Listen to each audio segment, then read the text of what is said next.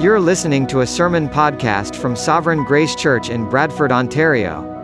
For more info, visit sovgracechurch.ca.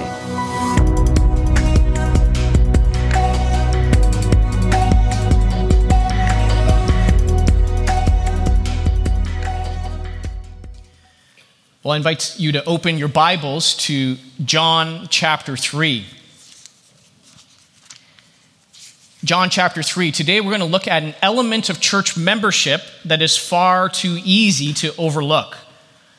If you are newer to our church, let me explain that about once every 4 months, we have a Sunday in the life of our church that's called New Member Sunday.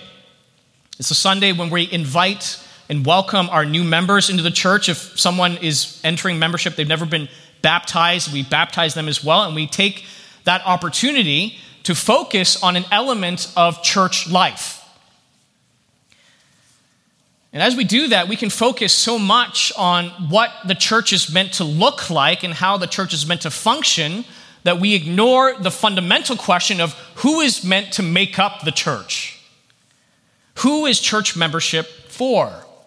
Should church membership be open to everyone, regardless of belief, lifestyle, worldview, or should it be restricted in some way? Now, the Bible's answer to this question is very simple. Church membership is for those who are born again. Those who are born again, and that's it. This is the one thing that is necessary for membership in the universal church, the invisible church of Christ, and to local churches. There may be other issues, sound issues relating to the gospel, sound issues today. I think you can hear me now. There may be other issues that make it unwise to enter membership at a particular local church. For example, if you believe in the ordination of women into pastoral ministry, it may be unwise to become a member at a church that believes, as the historic church has always believed, that ordination is for men alone. But the only necessary condition for membership is that a person be born again. Now, these days, the term born again has more political ramifications than spiritual ones. Because as we hear with our neighbors down to the south, to be born again is to have political allegiances. You belong to a particular political party. But the Bible's definition of being born again is much different and much more important. Now, a few years ago, I was at our annual Sovereign Grace Pastors Conference, the one that I just returned to from a couple of weeks ago, and C.J. Mahaney preached a sermon on Psalm 126. And I'll never forget one of the main points of the sermon. He urged this room full of pastors and their wives and ministry leaders, he urged us all to never lose the awe at our own conversion. To never lose the awe at our own conversion. My first response to that exhortation was mild confusion. Because after all, I was born in a Christian home, went to church every Sunday with my family, always lived as a self-professing believer. But this missed the fact that everyone who truly trusts in Christ has been converted at one state of their life or another. Whether we grew up in a Christian home or a Hindu or a Muslim or a secular home, all of us had to be converted from a state of spiritual death to a state of spiritual life. All of us needed to be made alive in Christ. And that is what the Bible calls being born again. Or the more formal theological word is regeneration. We needed to be regenerated. We needed to be renewed in our spiritual lives. There's nothing more important to building a healthy church than ensuring that the members are regenerated, that they are born again. Too many churches have fractured, divided, and dissolved because they had unregenerate memberships. These churches tend to run in a way that is detached and divorced from the Bible. They tend to aim to building churches that look nothing like the New Testament church. or they get into conflict with one another and they have no idea how to forgive and to reconcile with one another because they don't take the commands of God seriously. Church members must be born again. And that's one of the reasons why we and many other faithful churches have such an extensive membership process. I mean, one of our objectives is yes, to educate you and to let you know what our doctrine is, but the other part of the objective and the main part of the objective is to ensure that those who are entering membership are truly born again, that there are signs and evidence of God's gracious work in your life. This doesn't mean that only those who are born again are welcome to our services and welcome to participate in our small groups and our events. That is not at all what this means. We're actually in a unique season right now where we have more non-members with us on a Sunday than our actual members. Everyone who is sincerely seeking Christ and wants to learn more about how to grow closer to God is welcome to join us. But when it comes to membership, that is the body of people, men and women who make up, serve in, and represent the church, they must be born again. John Calvin himself wrote this: "No man can be truly united to the church so as to be reckoned among the children of God until he has been previously renewed. Renewed in spirit, renewed through spiritual regeneration."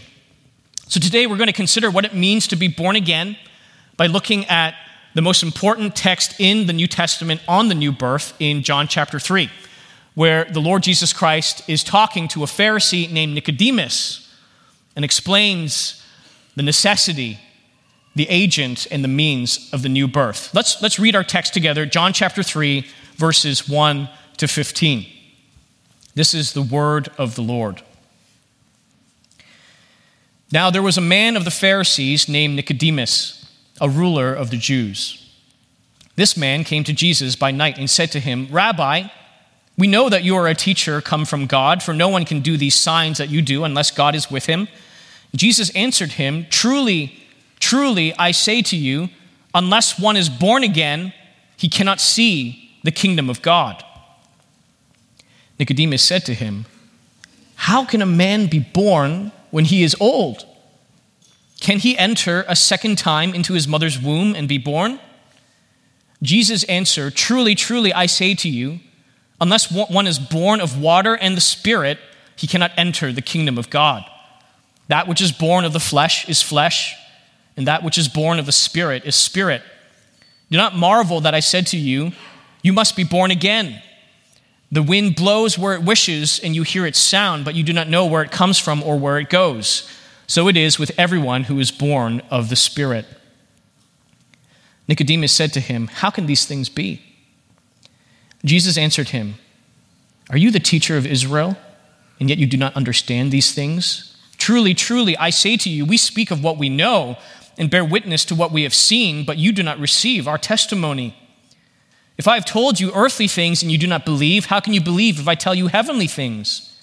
No one has ascended into heaven except he who descended from heaven, the Son of Man.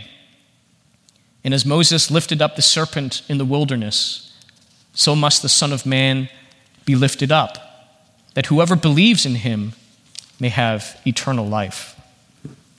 The title of this sermon is "You Must Be Born Again." And we have 3 points today. First, the necessity of the new birth. Second, the agent of new birth. And third, the means of new birth. Now, verse 1 tells us that Nicodemus was a Pharisee, and he was a ruler of the Jews. We are meant to picture Nicodemus as an exceedingly religious man. He was part of an elite religious sect that devoted itself to studying God's word and obeying God's commands. Now, we know, if you've read the Gospels, that many of the Pharisees were hypocrites.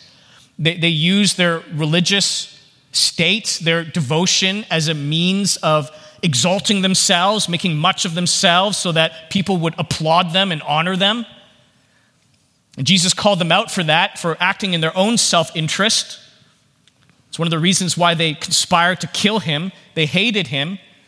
But some of the Pharisees had a genuine desire to know God. And so when Jesus appeared performing miraculous works and teaching God's word with authority, some of them were genuinely interested. And Nicodemus appears to have been one of them.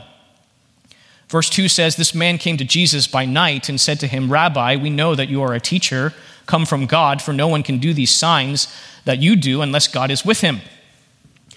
We're told in verse 2 that Nicodemus came by night, likely because he was concerned about his peers, his fellow Pharisees, finding out that he also was interested in learning more from this man from Nazareth, this rabbi named Jesus. He had what you could call a healthy dose of the fear of man. But he also came with a genuine interest in hearing what Jesus had to say. He calls him rabbi, a title of respect for a religious teacher, and says that he knows that he comes from God because he performs signs that someone could only do if God was with him. Now, he doesn't go so far as to call Jesus a prophet. He definitely doesn't go so far as to call Jesus the Messiah or the Son of God. He's not making a profession of faith here, but he knows that Jesus has a divine mandate from God to do God's works and to spread God's message. He seems to be on the right track. You know, you might expect if we were in Jesus' shoes, we would then lead him through a discipleship course and explain, the 4 spiritual laws, make sure that he believes the right things. But Jesus, he takes a more radical approach to this man. He has a shocking message for him in verse 3. Jesus answered him, "Truly, truly, I say to you, unless one is born again, he cannot see the kingdom of God." Jesus is telling Nicodemus, this Pharisee, devotion to God and his piety, all his spiritual interest in Jesus, all his efforts to know God and obey God are completely meaningless and vain unless he is born again. He may see the miracles of God, but he will not see the kingdom of God unless he is born again. In verse 5, Jesus calls this entering the kingdom of God. To see the kingdom through the eyes of faith is to enter the kingdom and to be part of the kingdom. But what is the kingdom of God? A crucial question to ask and answer about this text. Now, some say that the kingdom of God is merely a synonym for heaven. So Jesus is saying, well, you're not going to enter heaven. You're not going to die from this life and transition to the next life and enter the good place rather than go to the bad place unless you're born again. And that's true in the sense that heaven is the kingdom of God in its perfection. That is where the king reigns perfectly and he is recognized perfectly as the king. But when Jesus began his ministry, throughout all the Gospels, he announced that the kingdom of God is at hand. The kingdom of God is near. He even said the kingdom of God is in the midst of you. And so the kingdom is not just in the future, it is in the present.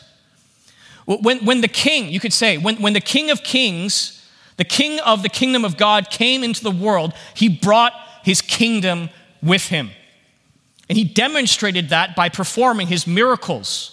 He wasn't just performing miracles for our sake so that our suffering, our affliction could be alleviated. He performed he performed miracles to show that the kingdom of God had broken into the world.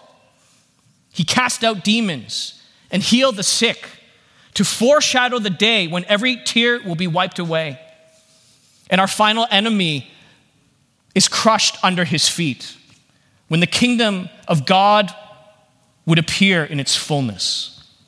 And Jesus came to show us the kingdom and to invite us to enter it.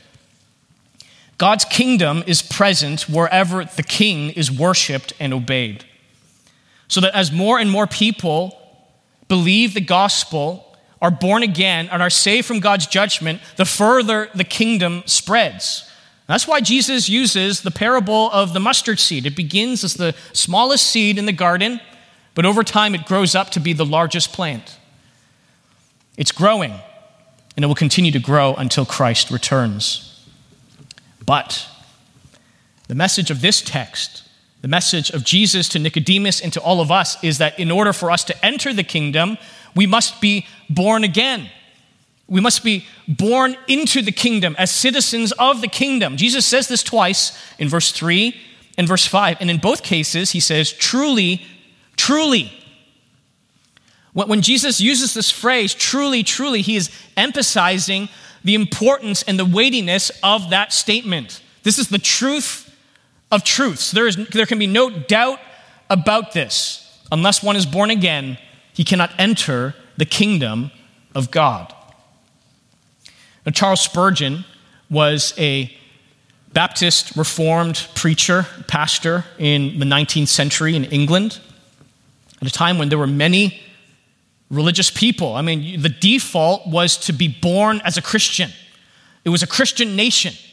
And so he was very aware that he was preaching to a congregation that was full of people who were religious, like Nicodemus, but not born again. This is what he said in his sermon on John chapter 3.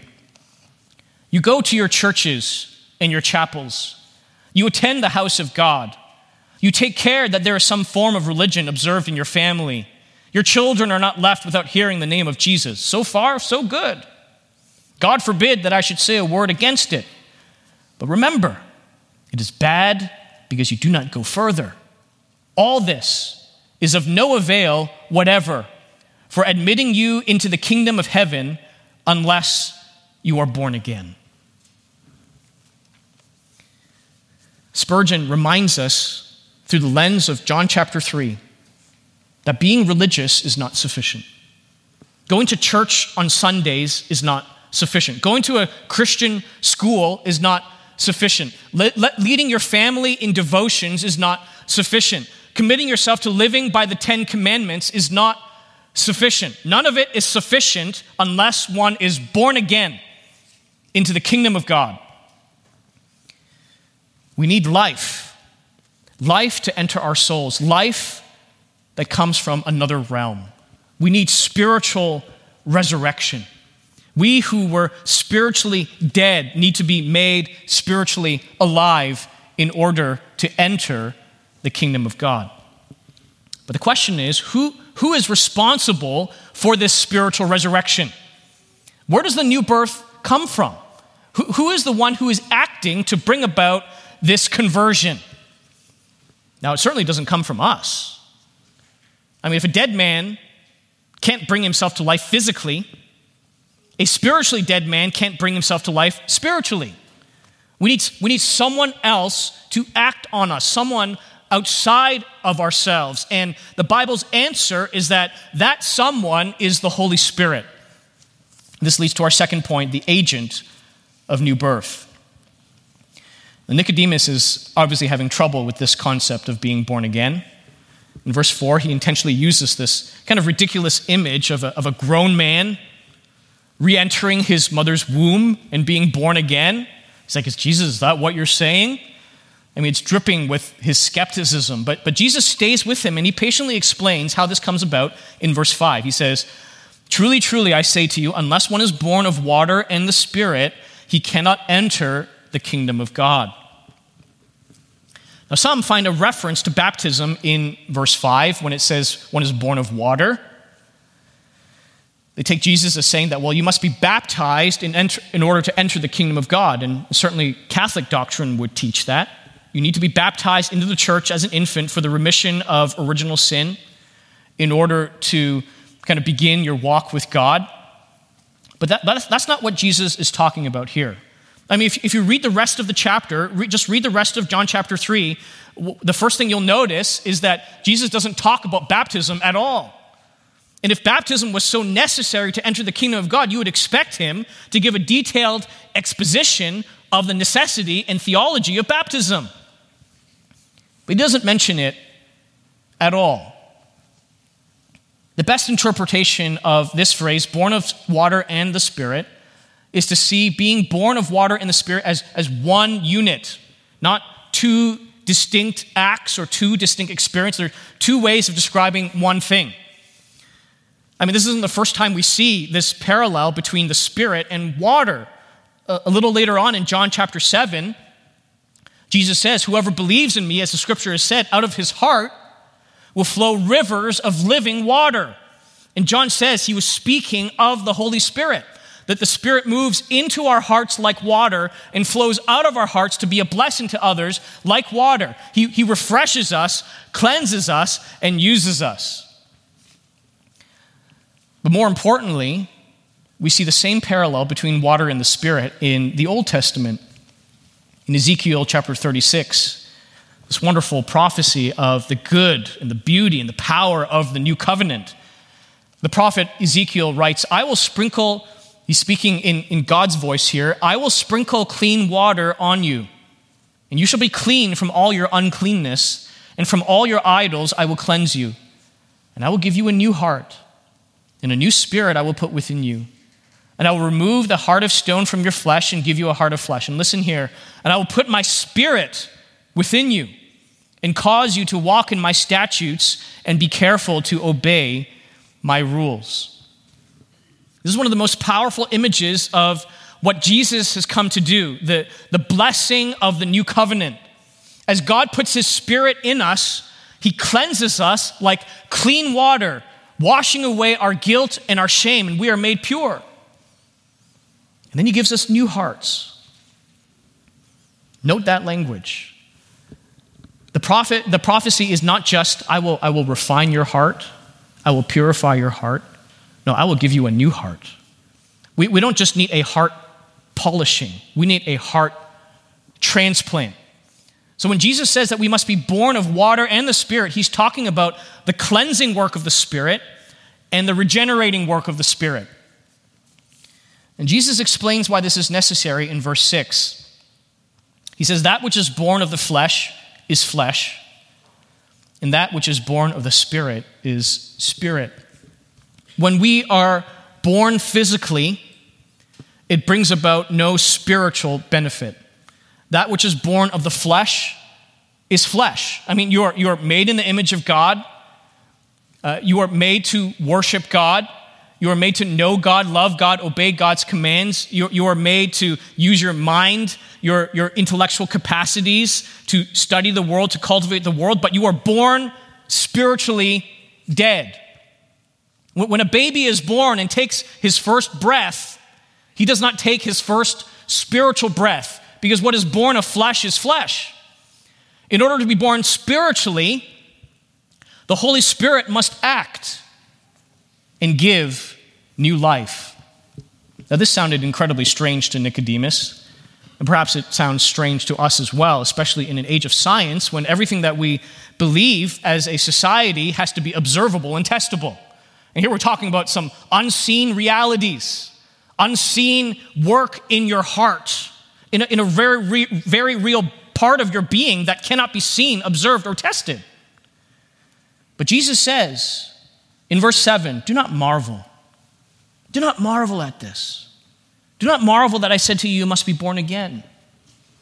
Because there is so much in the world that we actually do not understand. Things that even today, with all our technology and all our knowledge, science cannot explain. The analogy that Jesus uses is he points to the wind in verse 8.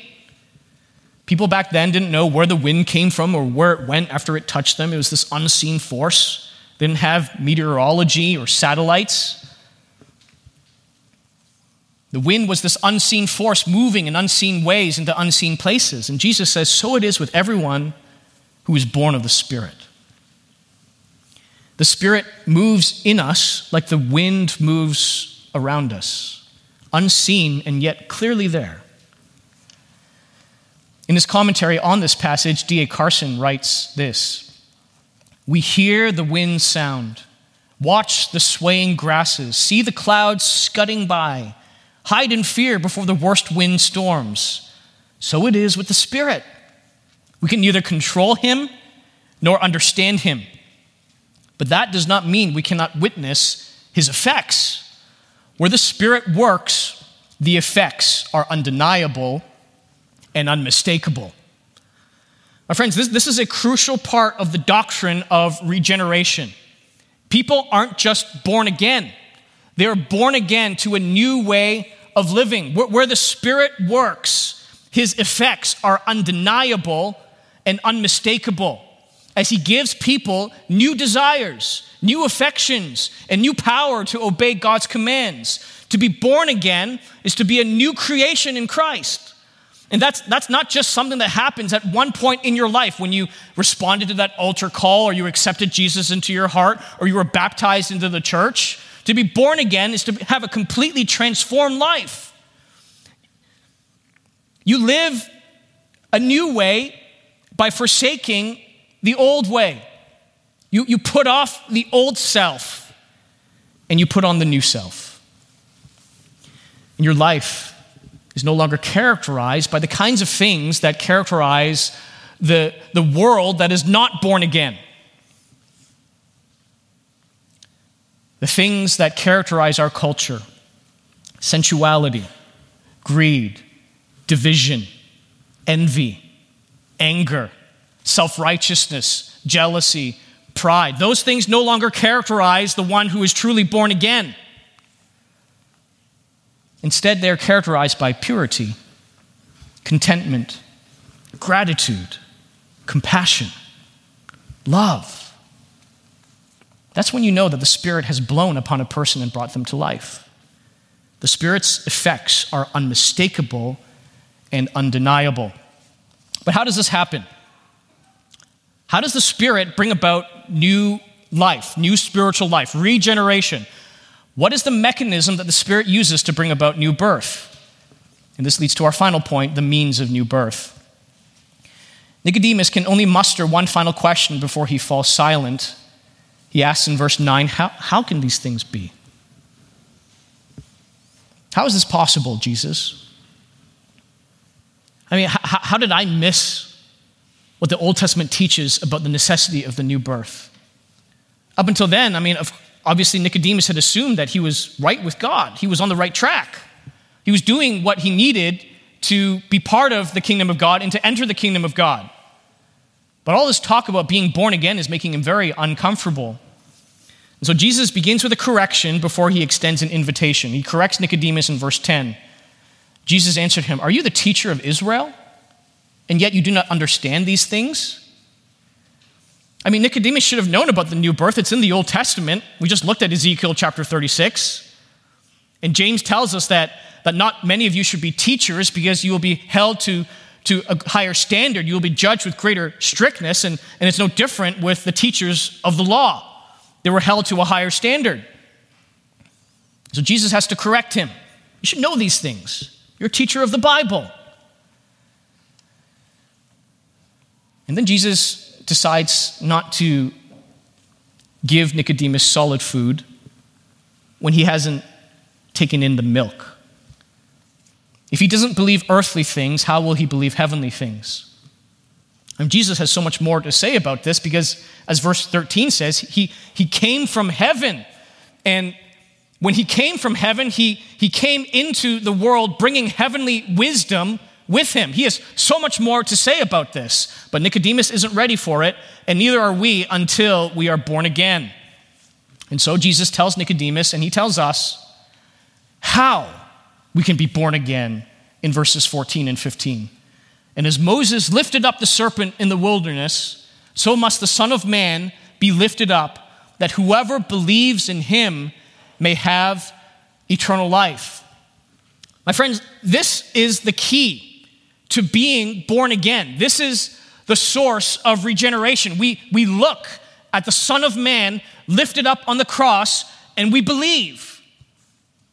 That's how the Spirit works. The Spirit opens the eyes of our faith to see Christ crucified, not just as a man suffering, as an innocent, guilty man who is made guilty by the corrupt council that existed in the world. We don't just see it through a historical lens. We see it through the eyes of faith, and we believe that here is the Son of God crucified on behalf of sinners.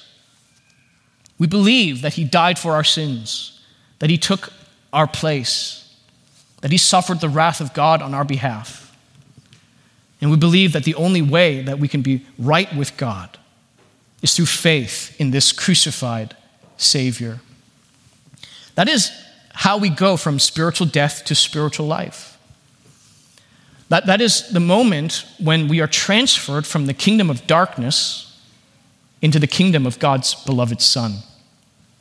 And that's how we inherit eternal life. Jesus says whoever believes in him may have eternal life. You receive eternal life that begins now, not in the future, not after you die, but now. The eternal life that Jesus has come to bring us begins the moment that we look at him lifted up on the cross and believe.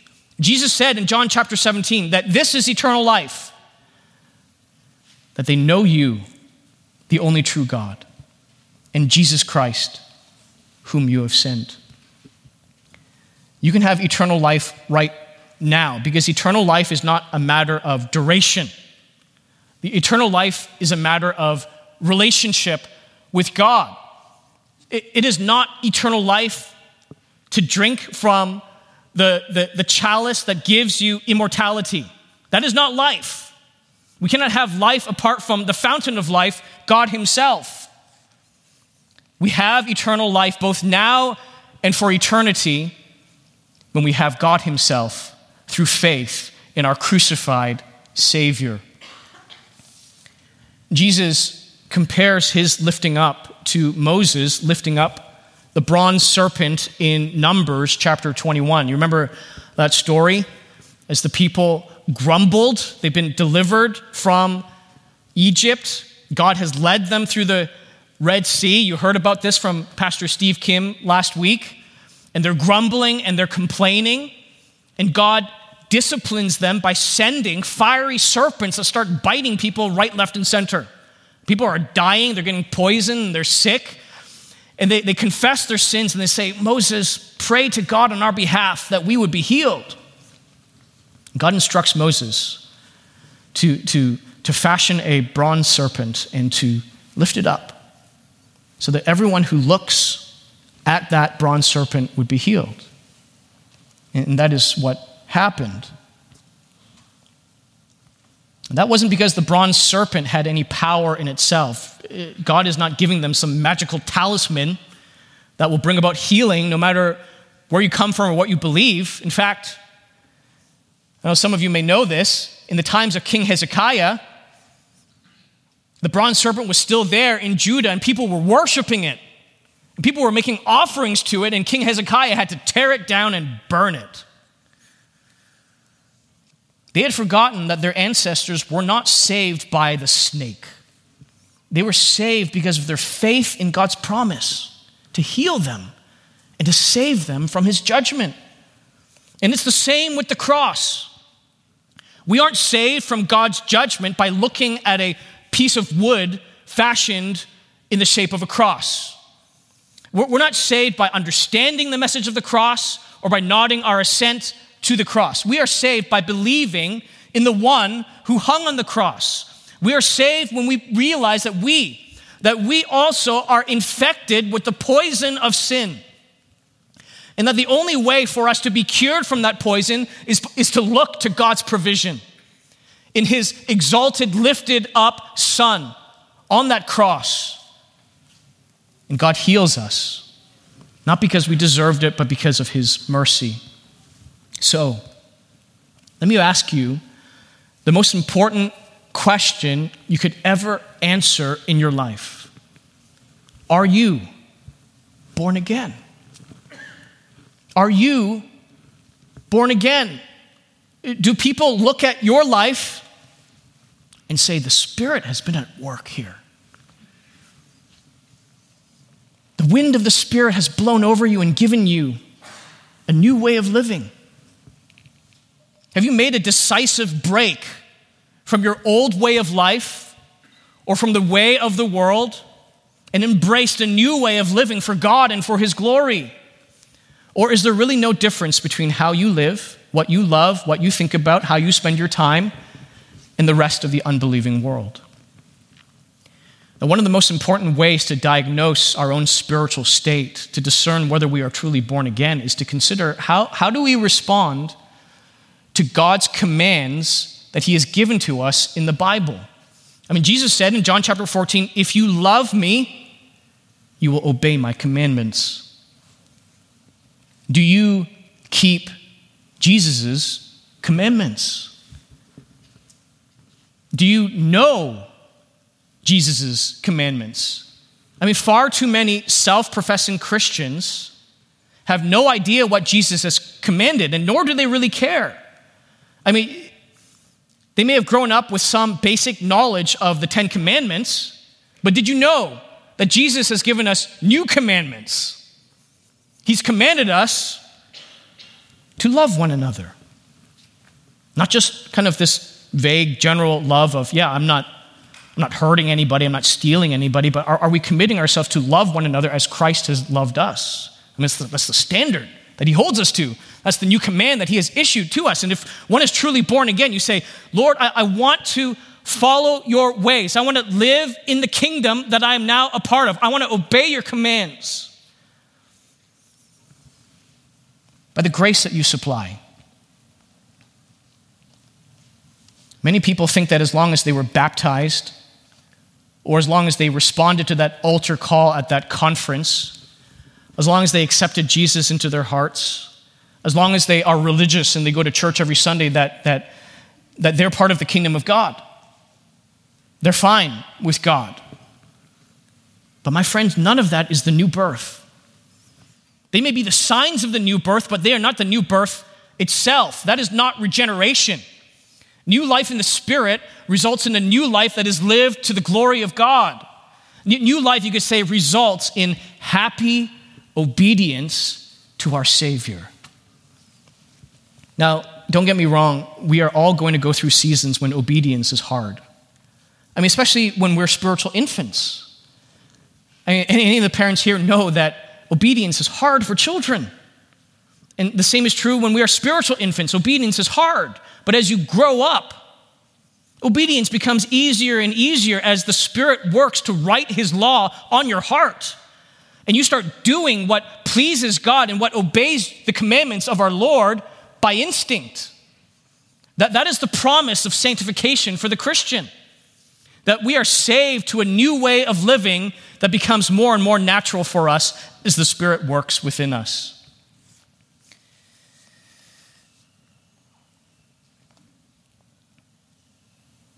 So if you can't say that you have been born again with confidence, you're like, well, that's not me. I can't say that the Spirit has worked undeniably and unmistakably in my heart.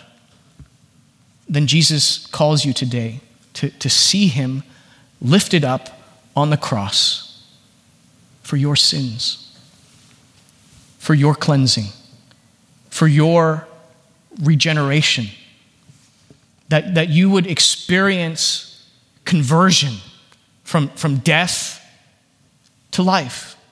Not because you deserved it, not because you earned it, not because you were good enough, but merely because you looked. You look and you live. You look at the cross and you find life in the blood of Christ. And you will be born again by the mercy of God. Jesus was covered in your shame so that you could be covered by his righteousness. Jesus died so that you could die to sin, and Jesus rose to life so that you could live a new life and be born again.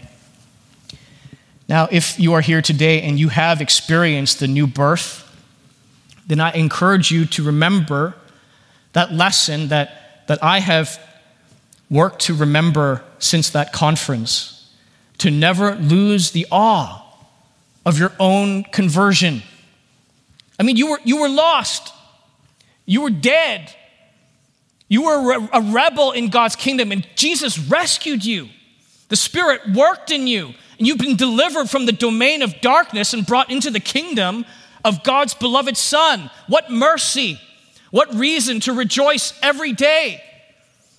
I mean, Christian, you should be the happiest person that your coworkers, your family members, and your friends know.